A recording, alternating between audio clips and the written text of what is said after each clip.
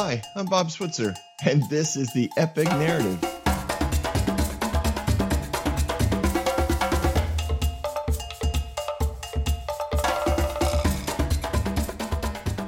Well, now, where did we leave off? Oh, yes, that's right. We left off with David going back to work after an amazing experience being anointed the next king of Israel.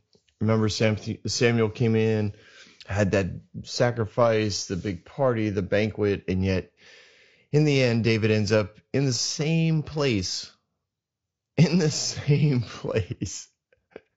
he did before this great event, which quite honestly happens to a lot of people, right? You have this great experience with God, and you go to an event, you go to a camp, right? We've all, well, maybe not we've all, but I've been to camp, ran a camp, loved it. But you'd have these campfire experiences. You go throw a stick in the fire, rededicate your life to Christ, which was it's such a crazy way to phrase it. Stay focused. Yeah, Bob, I know. This is not a commentary on camp. We're trying to tell the story of David. All right. So you have this amazing experience, and in the end, you go home. Or after the service, you get in the car and go home, and it's family again, and it's life again, and it's work again, and nothing really changed. And that's the way it was with David.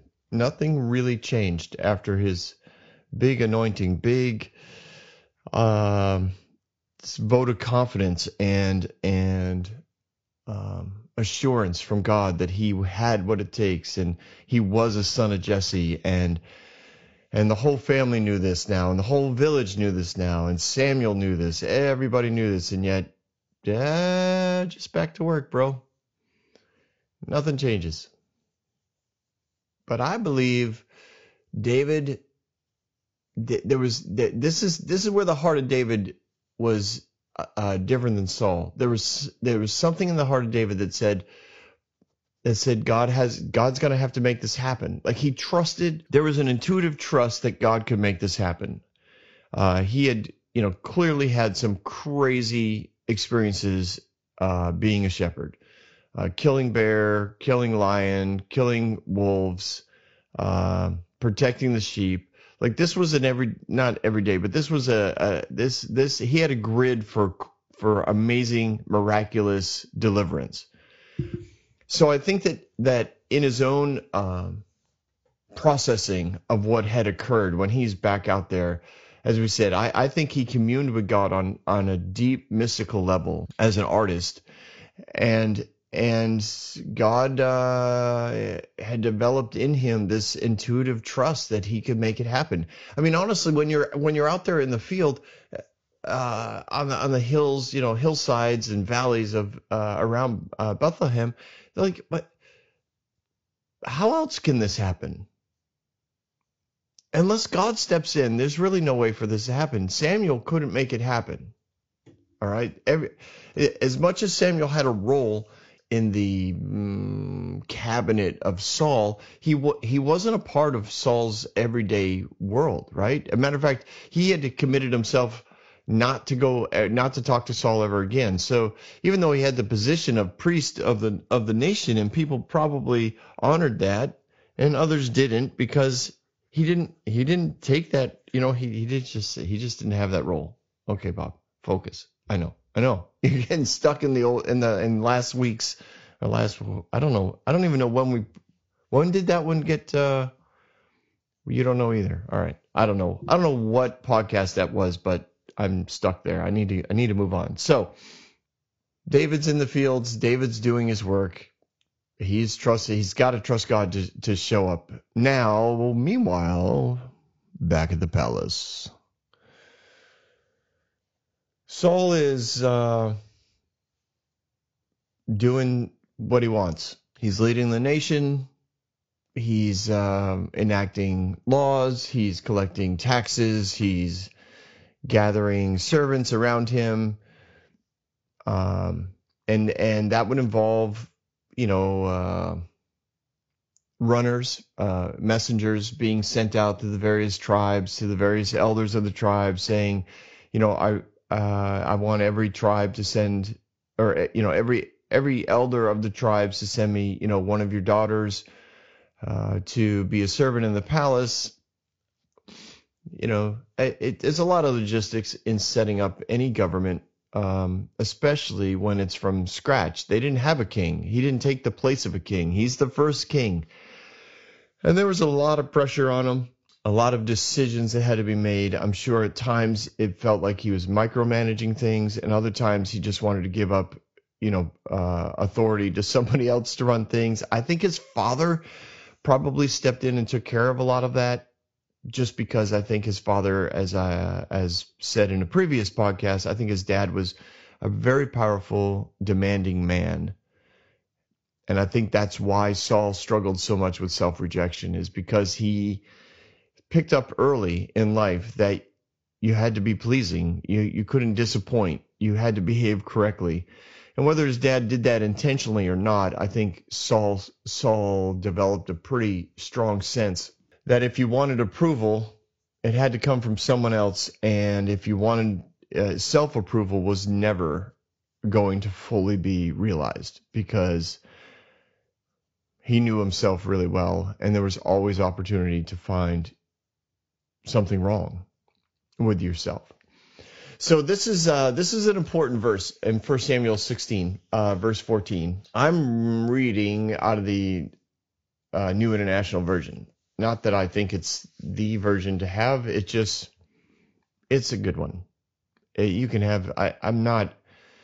You'll pick up on this as we go, but I'll just, I'll state it. I grew up in a King James only childhood, and I think the King James is whatever translation you have. Like I've moved into a more open connections translations and paraphrases, and there's just so many nuances in the Hebrew language. And that's part of my point that I'm going to make here is this is the way the verse reads. Now the Spirit of the Lord had departed from Saul, and an evil spirit from the Lord tormented him. Now you read that in the quote straight English, and that just looks really that's disturbing. That's just disturbing. Because it sounds like the Lord's playing emotional games and mental games with Saul. I'm going to take my spirit away from him, and I'm going to send an evil spirit to him. So I'm going to torment him and cause him emotional and maybe even physical harm, because he upset me. He made me mad. I'll get him back. I'll get him back for being so rude to me and not listening to me. I'm going to get him. I'm going to get him good. And this is why I'm open to all of those things, is because there's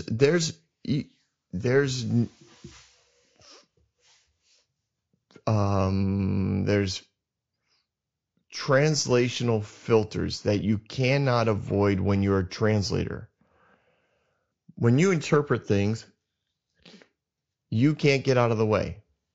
Now listen, this happens in everyday life. People use words to communicate, and they assume that the word that they're using is interpreted the same way by the person who's hearing it.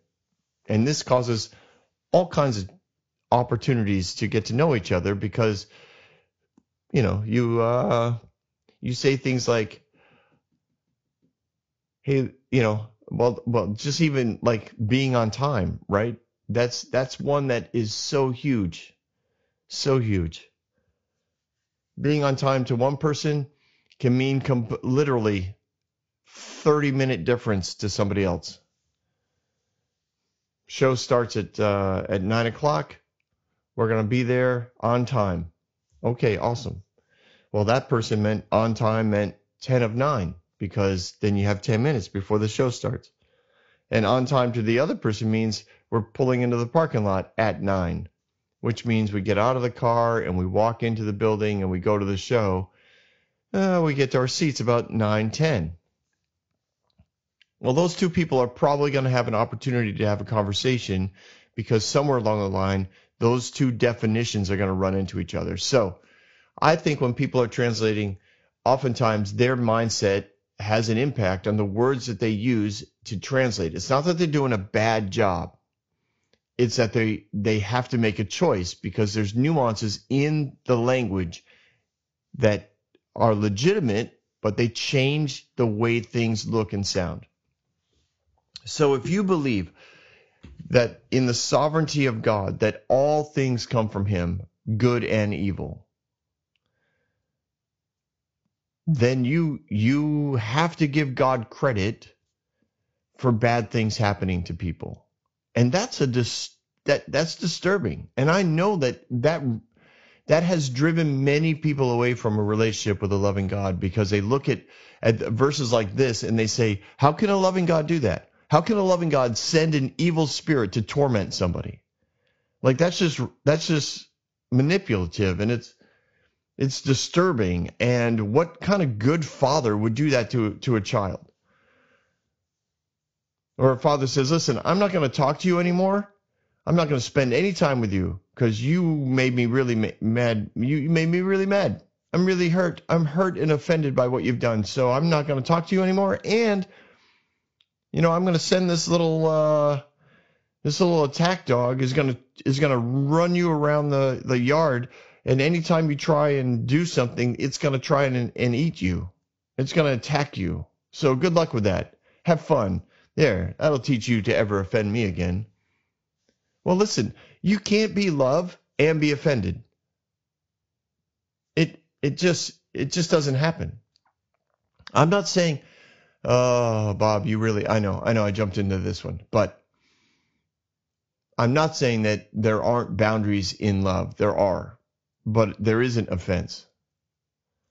There isn't. And I don't think God was offended by what Saul did. And I don't think God sent an evil spirit.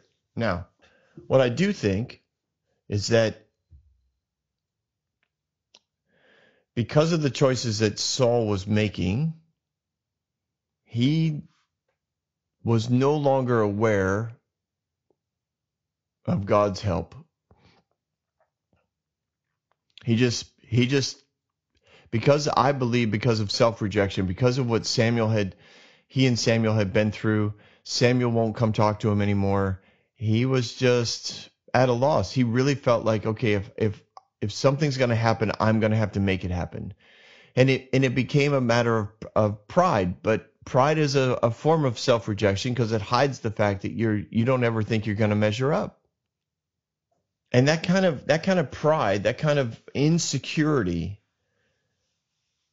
is very tormenting. And man, when you're alone and you feel the weight of your decisions, if he's sitting in a room and it's got all of his relatives in it and they all have roles within the government and they're waiting for him to make a decision, and he's thinking, oh man, I'm going to disappoint somebody. What if I make the wrong decision? What if the nation is impacted by this? It's my job to keep the nation safe. It's my job to find, revenue streams for the nation. It's my job. And that'll torment you if you don't have confidence in who you are. If you don't know the paradigm through which you make decisions. If you can't dream and you don't have goals, because you've taught yourself to keep your expectations low or out of, to not have expectations because they cause disappointment and they make you feel bad about yourself and you begin to reject yourself even more. Like all of those things impact Saul, and it impacts his ability to hear from God. I've spoken to people like this, where they say, I don't hear, God doesn't talk to me. And yet as they're talking, I can see how God is trying to talk to them, is trying to give them words of encouragement, is trying to show them that they're loved. But when you don't believe in yourself, when you don't believe that God has made you into something that's amazing, when you have shut down your ability to dream to dream the way love encourages you to dream. Love just expands your ability to dream, because it knows that no matter what you, quote, fail at, you're always accepted and you're always loved. That's what it's like. That's what God wants you to live in. And Saul had separated himself from that. So yes, the, quote, Spirit of God had departed, because Saul was no longer connected to love on a regular basis. And yes, an evil, quote, evil spirit was tormenting him. What was that evil spirit? The evil spirit was the lies that he was believing. The lies that he was believing, that God didn't really like him, that God had left him, that he was alone in this world, that everybody around him was just trying to destroy him. When you feel that way, and I think of Saul in this case, right? He's feeling this way. I don't blame him for going out on the battlefield, because at least there, the goal was clear, right? The goal is clear. Beat those guys. Go kill those guys. And he would. And then at least for 10 minutes in his life, he'd feel success. He'd feel like he had some sort of goal. He had some sort of purpose. He had some sort of identity. He was the king. He was the leader in the battlefield. His sons were with him. They defeated the enemy, and they could at least go back with a victory. But then he had 1,000 decisions to make, and every one of them reminded him that he might disappoint somebody, that there were expectations upon him, that there were goals that needed to be reached and set. Like, well, what do you want to do, King? And he'd have to tell them. But he didn't believe the words that he was saying, and he would probably defer to other people. Well, Dad, what do you think we should do? And everybody would watch this kind of thing go on, and they would start to doubt his leadership. And so he couldn't show that there was other influences in his decision-making process, because if he showed the influences in his decision-making process, then people would doubt his leadership. And if they doubted his leadership, then he would doubt his leadership. Oh my gosh, I'm telling you, no wonder, quote, an evil spirit from the Lord tormented him. It didn't come from God. It came from within. But when you believe that the only option you have with God is that he's in charge of everything, that he has that he is the puppet master, then yes, you have to believe that the exact phrasing of this verse. Or you could believe that God and his principle of freedom that love has, that God is really loving, in that he allows you to have the results of your choices, then this is what's going on. See, the Jewish community, much like a lot of evangelical communities, have this idea of God's sovereignty, right? If you don't give God credit for everything, then you've taken some sort of glory from him. Or that maybe God doesn't do it. This is the second thing. But he lets the bad guys, the enemy, he lets the evil one, he lets the devil come and do it for him. And both those things were prominent and still are in the Jewish community. So as the translators are writing this, they want to make sure, I think they're trying to say God's in control of everything. If we give credit to anything else, then somehow we're saying God isn't in control. And I believe that God's sovereignty oversees all decisions and all results of those decisions at all times. And God did not send the evil spirit, but he definitely knew that it was available. He definitely knew that Saul had opened himself up to those things. And Saul was feeling the results of those decisions. Listen, look at the word punishment from the Hebrew, right? We think of the word punishment as invoking, like, making people feel afraid, making them feel pain, separation, shame.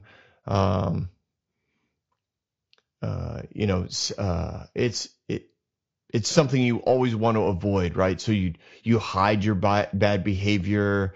You make sure no one knows what's going on. You want to avoid punishment. Punishment in our selfish Western mindset is a really bad thing, right? But in the Hebrew, the word is for punishment is the word avon, which, of course, makes me think of all kinds of funny things to say about makeup and hand cream. But basically, the word avon carries with it both what you did wrong and its consequences. So to punish someone, it comes, basically that word avon is like a little bit of a story. It basically says, let someone sit on the crooked path. You get to, quote, bear your iniquity. You carry your punishment. You sit on the path that you've created. You feel the results of the decisions you've made. And that's what's happening here with Saul. He's feeling the results of the decisions he's made to not maintain connection to the love and presence that God has made available to him. And I know God's made it available to him because we will continue the rest of this chapter. So Saul is tormented. I do know that in this passage, a lot of people use this for for mental issues that they believe Saul might have had. That Saul had some sort of bipolar or schizophrenia going on, that this was a mental disorder, that and that this is God exposing that. Others believe, have taken this verse because God sent the evil spirit. They talk about the fact that, that God sends evil demons to oppress people so that they can learn from the oppression of the enemy and maybe turn their lives back over to him. Or God has completely turned his back on them and he lets them be tormented in some, it's just so counterintuitive to what I believe about God, because I believe God looks like Jesus and Jesus didn't do this. So it's just really hard for me to process, but to even say it out loud. But yes, there's people who preach and teach that, God uses the devil to do his evil work. Kind of like, God's like some kingpin in the narcos world, and he doesn't ever get caught pulling the trigger or blowing things up, but he gives a nod to his right hand man who knows, oh, okay, that person's gonna die, and that guy makes all the arrangements, and then somebody 15 layers away from the actual king narcos does the evil deed, and if he gets caught, no one can tie it back to the kingpin. And so there's kind of this mindset sometimes within God that God does that. Like, he looks at Saul made him mad and offended him, and so he looks at one of his angels and he just kind of gives this nod, like, and doesn't actually say anything, but all the arrangements are made, and then the evil demon can come down and beat up Saul whenever he wants. I don't think God operates that way, but I do believe the people who translated the scriptures did think God operated that way, and they didn't want to give credit to anyone else but God. So there we go. The servants, it says that Saul's attendants said to him, right? Even their mindset is this: see, an evil spirit from God is tormenting you. Wow. Isn't it nice when people around you encourage you? Isn't it nice when they agree with your philosophy? They're like, yeah, God did this. God did this to you. Absolutely. Oh man, I tell you, I've heard this too, right? You sprain your ankle. Wow, what do you think God's trying to teach you? I don't know. You really think God sprained my ankle? Well, he causes all, he does it all. And they'll quote some New Testament verse like, he works all things for your good.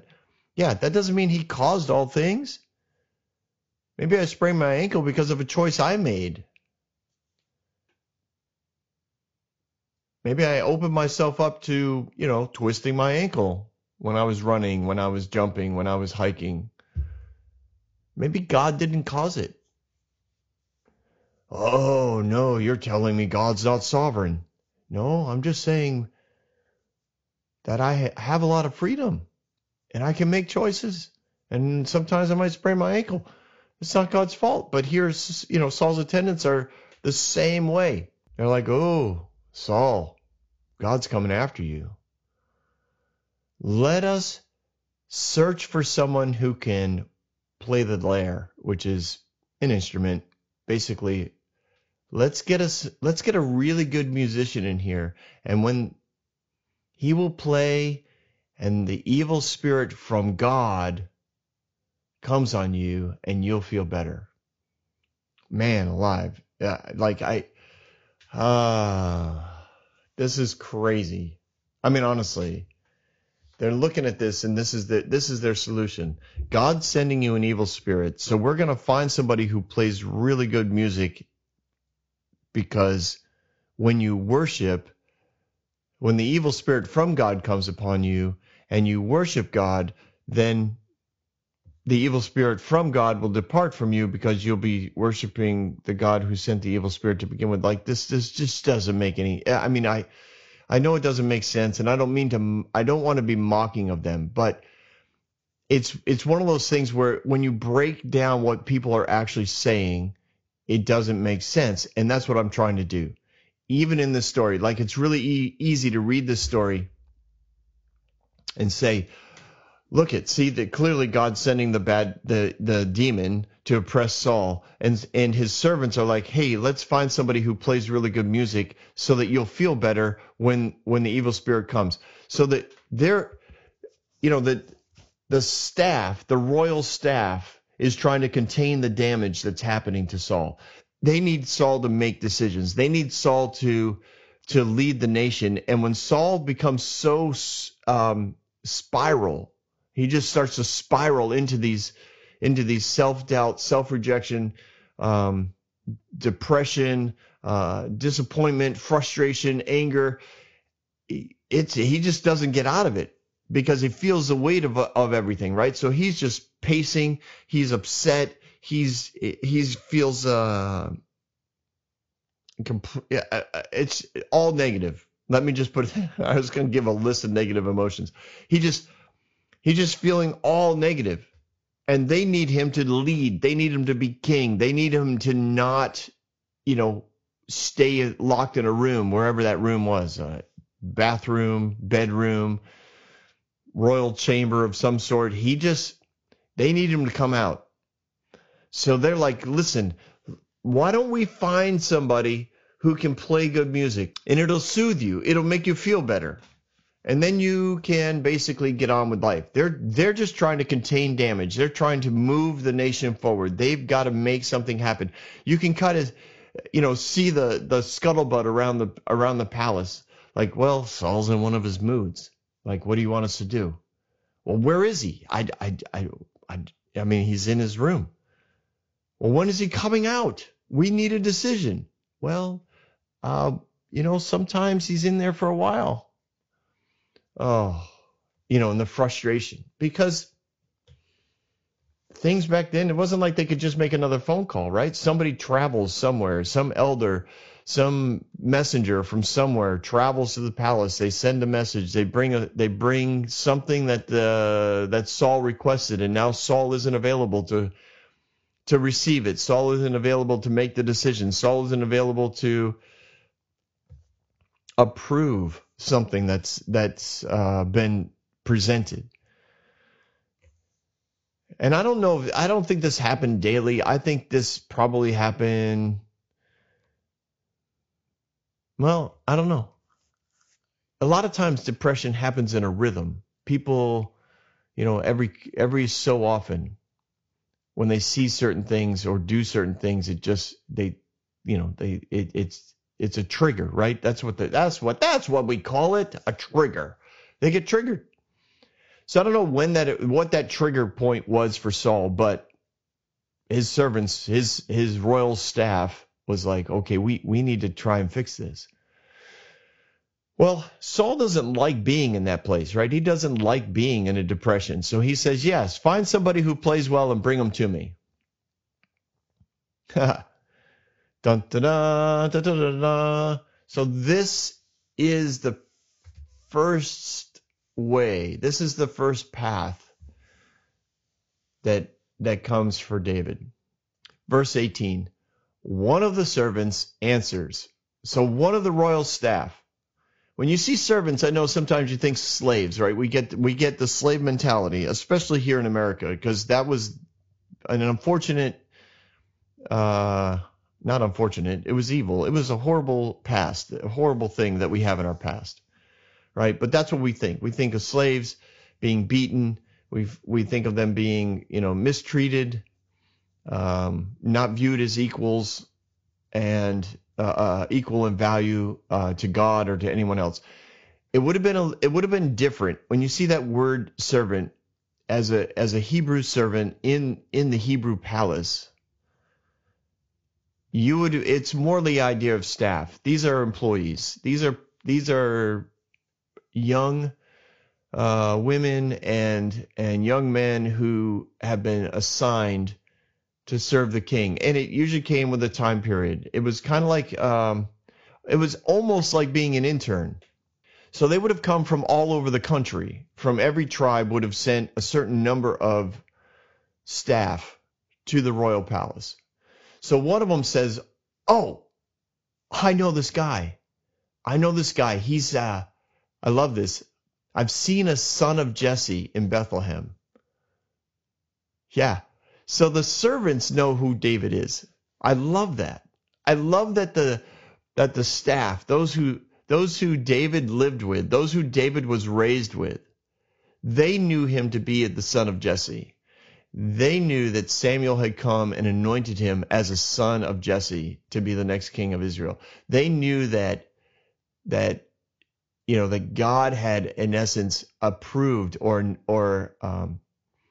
agreed that David was a son of Jesse. And even though Jesse sent his son back out into the field and pretended like nothing happened, so to speak, the servants knew. The family staff knew he's the son of Jesse. So I've seen a son of Jesse who knows how to play the lyre. Oh, man. He's amazing. He's a brave man and a warrior. He speaks well. He's good looking. And God is with him. Now that's a heck of a resume right there. Holy smokes. I mean, I read something like that and I think, wouldn't that be awesome? Like that's how you're remembered by the people that you've worked with. Remember, this is coming from a young man or woman who's on royal staff, who had probably been on staff maybe even in Jesse's household. But if not in Jesse's household, he was on staff or one of the sons or daughters of an elder in Bethlehem. But he knew David, and this is how he describes him. I mean, this is awesome. talented. He's a talented musician. He's brave. The stories of his exploits defending the sheep were well known, and a warrior. In other words, he is somebody who understands right and wrong. He understands justice and righteousness. He speaks well, probably because his mother taught him how to read and write so that he could be articulate. And he's dang good looking. Jesse's sons were good looking boys, and David has some really good looking kids too. Like I said, I didn't look that up. I meant to look up that the name of that group of people from Game of Thrones. I can see them, man. The dark hair. They hung out with the Dragon Queen. Oh man, that's a story. Anyways, so Saul sends messengers to Jesse. Send me David, your son David. Isn't that awesome? Who is with the sheep. Send me your son David. Whoa. That had to be a nice little poke in the nose from Saul to Jesse. Of course, Saul didn't know he was upsetting Jesse when he did this. He just was like, oh, all right. Well, go get him. Now, it wasn't like a personal note from Saul. It would have been, go get him. You know who he is. Go get him. So the royal staff, sends a messenger. Maybe this person goes, but they go to Jesse and they're like, Saul wants David, the one who watches the sheep. He wants him at the palace. Now, Jesse doesn't, he really has no opportunity to fight this because it's, from Jesse's perspective, he's just a servant. He's just a guy who watches sheep, so I can afford another one. So Jesse takes a donkey, he loads it up with bread and a big jug of wine and a young goat, and he sends him with David to Saul. Why would he need all that stuff? Well, when you went into the service of the king, you were also responsible for your own food. Your family, or the family from which you came to serve the king, they were responsible to feed you. And that was true even when, like, if you went into the army, like, and you were out in battle, your family was responsible to send food. So he would have brought this food, not, he didn't have like a locker where he kept it, but he would bring it and he would have turned it into the guy in charge of all the food, not the cook, although he knew where it was. But that's how the king would replenish all of his stores, is all of his servants, their families would have to send, in essence, money. Today we would have done like a money transfer, so to speak. It would be like going to camp. I'm going to go work at camp, but it's going to cost me, right? I need to raise support because the camp needs to house me and feed me for the next 10 weeks. So I need, I need to send some money ahead of me. That's the kind of mindset that this is. And that's how David came to Saul and entered into his service. Saul liked him a lot. And he became, quote, one of his armor bearers. So David's called on, right? And as a servant, like I said, he brings his own food. Saul likes what's going on around him. He likes the atmosphere that David has. He likes the music that David plays. He likes the lyrics that David sings. He wants David to be a regular. That doesn't mean that he saw Saul a lot.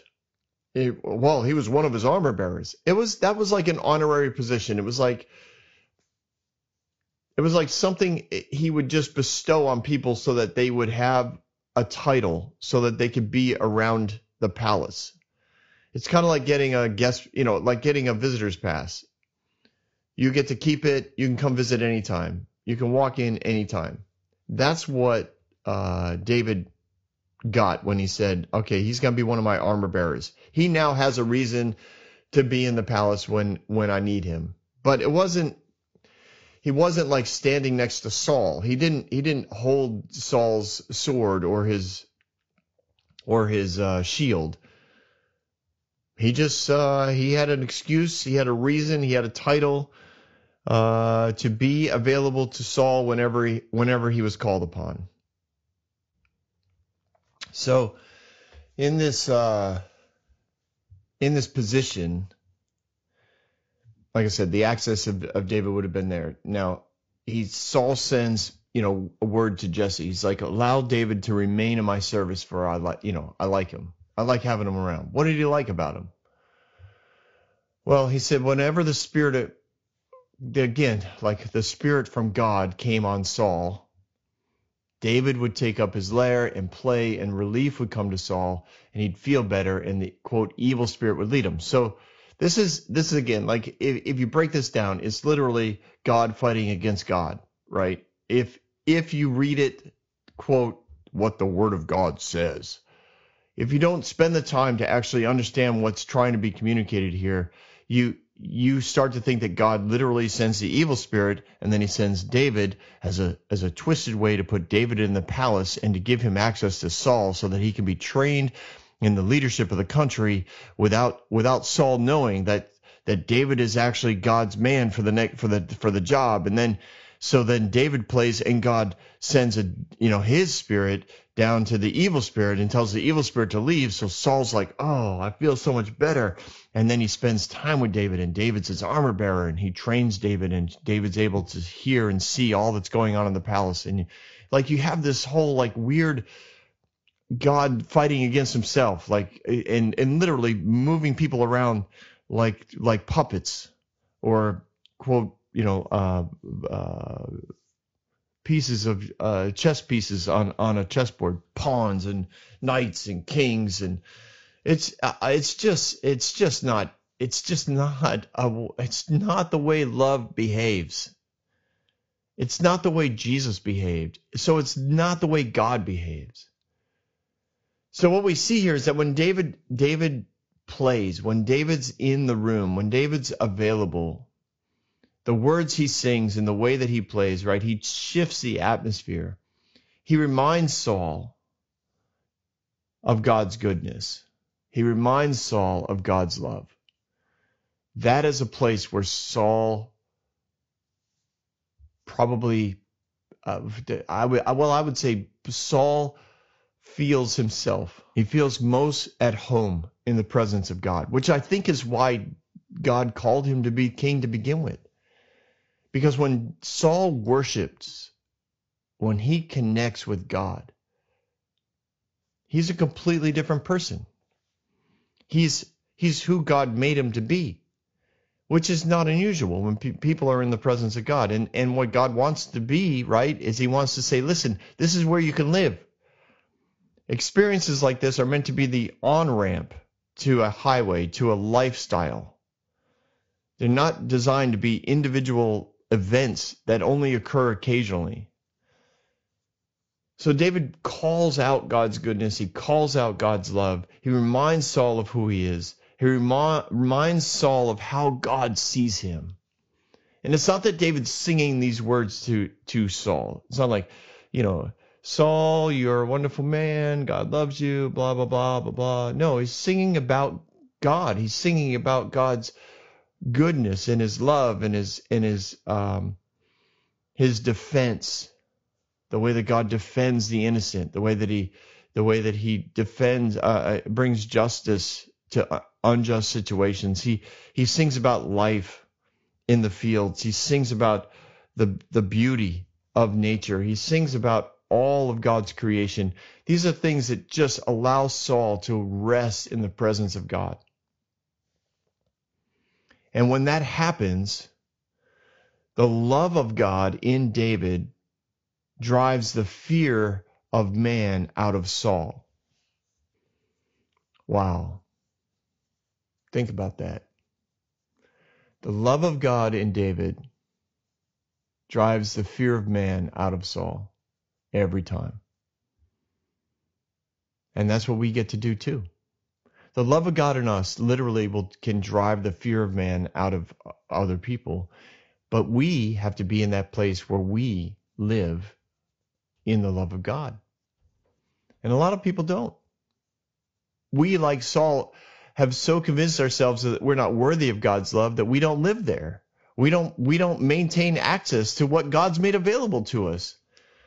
And we become depressed, and we start rejecting the idea of God loving us. We start being in a place where we think, oh, I'll never get through this. Oh, bad things always happen to me. Oh, God must be, quote, punishing me. No, none of that's true. But I do I do understand.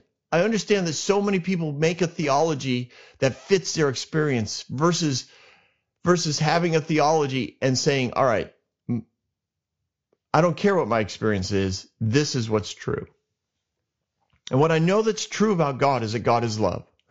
And love doesn't behave like that. Love doesn't put an evil spirit on you in order to prove a point or to punish you. We go back to what I said earlier, right? Punishment was the idea that you sit in the path that you created. You bear the weight of your own decisions, but that doesn't mean that God's goodness isn't there, and it doesn't mean that his presence isn't there. He's in you. He's never going to leave you. You can always access him, and that's what David reminded Saul. God hasn't left you. His love is still with you. He still thinks you're awesome. He still calls you his anointed. You are still the king of Israel. He knows that you can do this. He trusts your wisdom. He trusts your authority. He trusts your leadership. That's why he put you here.